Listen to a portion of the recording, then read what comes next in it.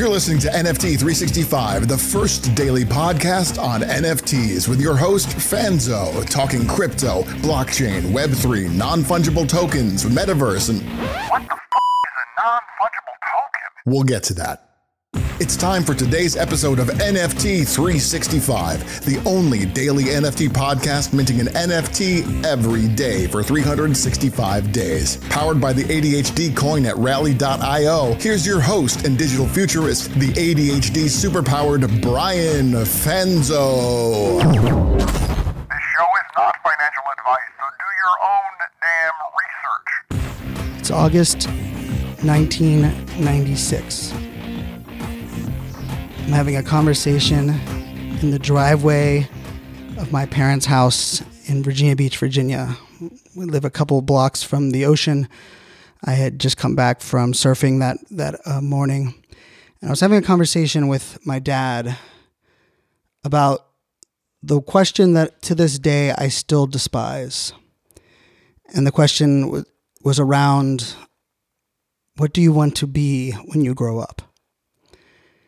And I was in high school, a sophomore in high school. I graduated high school in 1999.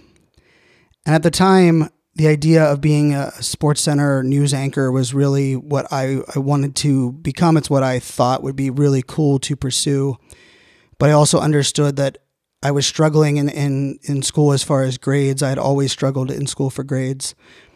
But over that summer, I had taken a couple of technology courses, and I ended up taking a typing class my freshman year in high school, and they had, the dog jumps over the fence sentence, and I ended up winning the contest in my grade, and they ended up sending me to this local regional competition over the summer in Virginia Beach, where I ended up placing like the top 3 or top 5, and it wasn't just typing then, it was doing some things with these tools called PageMaker. And then I went to the regional competition, and I got my butt kicked. I don't think I made it past the first round. But it was the first experience I had where computers and technology were more than just a utility. Prior to that point, I had looked at the gateway computer that was in my parents' house as no different than the telephone or no different than the refrigerator in many ways, where, email really wasn't a thing that I was worried about. I know there was some Yahoo chat rooms that we had participated in, and we had some of our photos, our digital photos were housed there. But when I think about that in 1996, and then over the next couple of years, and I go to college in Radford University, in southwestern Virginia. It's about 11 miles south of Virginia Tech. I went there to major in media studies because I did want to be that Sports Center newscaster, big diehard Pittsburgh sports fan. But it was then that I recognized that, I had to be really good in journalism, and there were some courses that I wasn't going to be good at.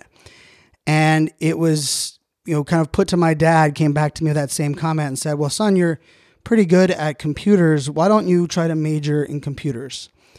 And I remember going down to the guy in the office, and I had to switch out of business school into computer science. And I didn't really like sciences. I didn't think I fit in sciences. But that kind of was the nudge that I was taken towards. And I went there, and I went in that direction. And after the 1 year taking computer science classes, I despised it. I absolutely hated it. I did not like the programming language nuances of needing to be perfect with the code.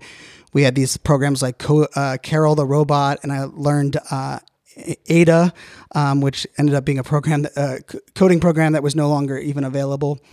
And then, that my junior year, my guidance counselor said, well, actually, we have a new spot, which is called Business Information Systems. And we can move you back into the business school, and yet you'd still be kind of focused on computers. And remember, this is, the early 2000s. I graduated in 2003.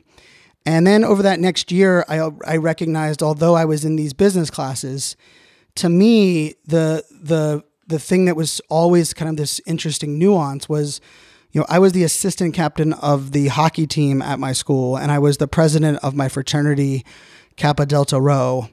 And nobody that was in my fraternity that played hockey. Nobody that played hockey was a major in business information systems, and nobody that was in business information systems was in a fraternity.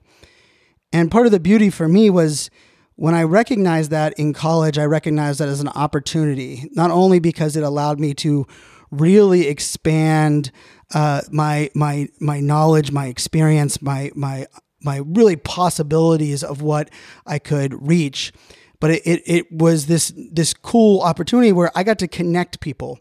I got to bring people. I remember bringing my fraternity to my very first hockey game and watching their eyes light up, watching their hockey game in person. And anyone that's been to a hockey game in person, you recognize how much different it is than what you see on TV.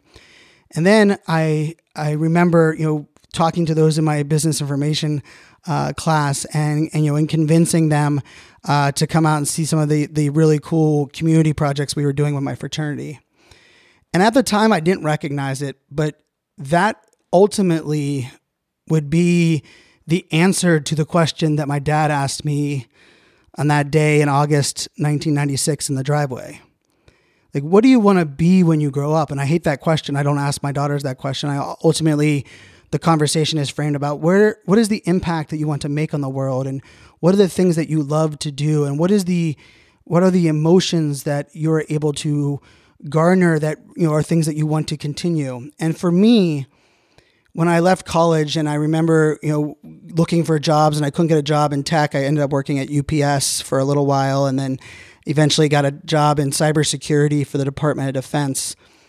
And I remember someone asking me, it might have been on an application, it might have been on social media, I can't even really remember. And I said, well, my goal, like my dream, the things that I love to focus on, and the thing that gets me the most excited is connecting great people with great people to do great shit. And that's pretty much what I said. And all of these years later, I am now 40 years old. I am a digital futurist and a full-time keynote speaker.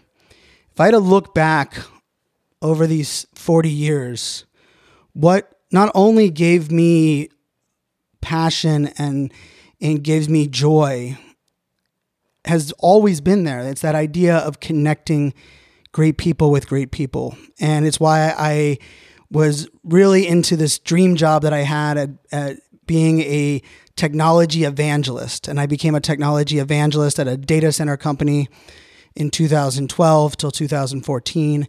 And it was kind of my dream job, modeled after Guy Kawasaki and what he was doing at Apple. And I loved it because his job was really to understand how to build a cult-like following around Apple. And this was long before the iPhone. It was still in the iMac days. And to really build that exclusivity. And I remember when a friend of mine, actually it was my ex-brother-in-law, had a shirt on that said, homie, don't right click.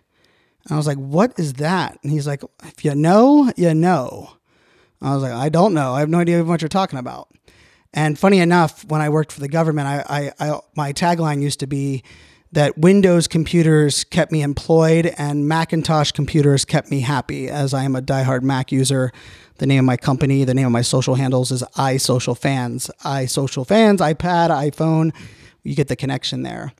But the reason this is all kind of the thread, and I wanted to put this into this episode here and start the conversation on, is that for me, where we are at right now in 2021, I believe we are living in the greatest time in history. And we have an opportunity, thanks to where technology has gone and ultimately where humanity still needs to go, to really change what the future looks like, to shift the way that we approach everything and anything in our lives. And to me, this excites me to a degree that I can't even explain. I've never felt this excited about a project or about a technology or about a solution. And that's coming from someone that is an early adopter. For those that don't know my background, I am an early adopter on almost every platform. I am active on almost every single social media platform there is today. I was part of the Google Plus beta group. I ran a show there called the Social Business Hour, where we did over 330 episodes of that show, interviewing the likes of Tony Robbins to David Meerman Scott to Jay Baer to Mary McCleary, some of the biggest names that we read on that Google Plus show. I was one of the most followed people on Meerkat, an app that was the first live streaming app that came out. And then there was an app called Blab that came out, which was pretty much live streaming Brady Bunch edition. And I brought that to the Super Bowl and worked with brands to launch their very first Blab rooms. And unfortunately, a year later, that technology kind of died away. I was the keynote speaker for the very first Periscope Summit. I grew a massive audience on Periscope. I've been active every single day on Twitter since early 2010. But for me, this whole space, this whole idea of where we're moving in the future comes down to this idea of ownership, taking ownership of our data, taking ownership of who we are, how we show up, and shifting the way that we're able to transfer value, to give value, to exchange value online. And I believe this Web3 transformation, the creator economy that we are seeing being built around these different tools today is really this movement, and it's built on this blockchain technology. And in a future episode, I'm gonna drop a clip from a keynote that I gave in 2013 on blockchain technology, as I've been really focused on blockchain over these last 8 years, much more so than any of the other technologies that are built on top of blockchain. But if all of this sounds confusing or a little bit overwhelming, that's the reason I'm doing this show. And it is powered by my ADHD coin, which is the creator coin that I have on the Rally sidechain. And I was diagnosed ADHD at 31 years old. I am now 40, as I mentioned. I also have a daughter that was diagnosed ADHD as well. And I will say one of the things that I love doing is, as I mentioned, connecting great people, but, inspiring, educating. I appreciate and value, everyone's time, that if you are engaging and sharing and being a part of this, I know that you're giving up your most prized asset, which is your time and attention. And so with that being said, I want to not only say thank you for listening to this, thank you for joining me on this ride, and hopefully thank you for coming along and helping me build this together. This is only phase one that we are kind of rolling out today with this podcast, the NFT 365. It will be a daily podcast that will include interviews. It'll include episodes about breaking news and trends. I will have some co-hosts for some episodes. There'll be some episodes that I will do myself, focused on educating everything around what is an NFT to how we secure our wallets. And I am not an expert. I am not someone that knows everything, but I am someone that is extremely passionate about this space. And over the 40 years of my life, I do believe my strength and the value that I can provide is translating this Geek-Speak to hopefully help you listen and hear the harmony that exists between technology and humanity. So my ask for everyone that's listening to this episode 0 and kind of coming along this journey is, my only ask is that you approach this show, this podcast, this experience. You jump into the Discord, you join our text community that you'll see the links in the bio, as that you join it with an open mindset to what is possible. I don't believe it's about pivoting into the future. I don't believe it's actually even about reinventing into the future. I actually believe it's about reimagining what is possible in the future and how we can really shift that dynamic and transform how we work, how we play, how we interact, how we share value. So stay tuned for some future episodes. This will be a daily podcast. I do have a team that I'm working with. A big shout out to the Mile 62 media team, who I brought on to help me with, curating a lot of the content, doing the show notes, a lot of the design work. And there will be some, creator coin drops. There will be some NFT components to this. We'll be rolling out some other things. And I'll just say, we're launching this today on 11/11, which is, it is November 11th. I uploaded the episode at 11:11 a.m. And for me, the numbers, of course, there is some significance with the Guardian Angels. It is also Veterans Day, and a big shout out to Veterans Day and all of those military members and family members of veterans. We are truly indebted to you. And I will say part of the thing that is really beautiful about numbers and kind of connecting some of these dots is that 1111 has a lot of different significance. And in numerology, it's the total value of 1111, of course, is 22. And this, I'll read it directly from the quote from the site, where it's like, the numerical study of this number indicates that you are an ambitious person who does what is necessary to achieve your goals. You're able to rally those around you, whether it to be people or ideas. You utilize them in the best way to make progress faster. You find it easy to analyze your thoughts and feelings, and you can quickly understand the ins and outs of problems and ideas. It is like you have a sixth sense. This helps you collaborate on important projects which require foresight. And so I'm launching this on 11/11 for phase 1.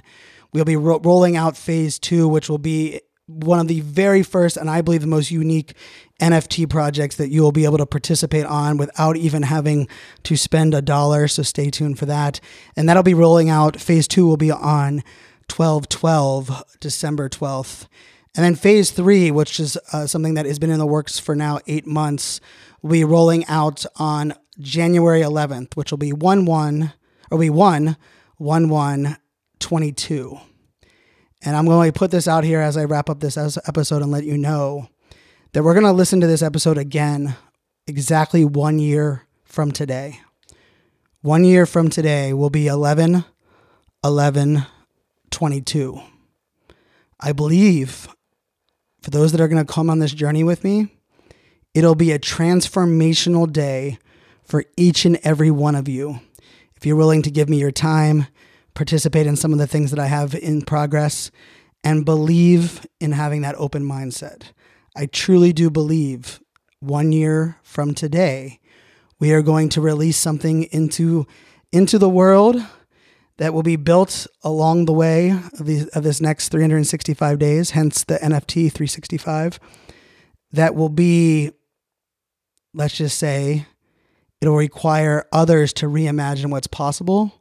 But for us, we will now understand what this reimagine looks like. My name is Brian Fanzo. I am a digital futurist. I am a keynote speaker, and I am dedicated and committed to hosting this podcast, NFT 365, for the next 365 days. And this is only phase 1. Cheers, my friends. Let's do this. Press the damn button. 193. This show is not financial advice, so do your own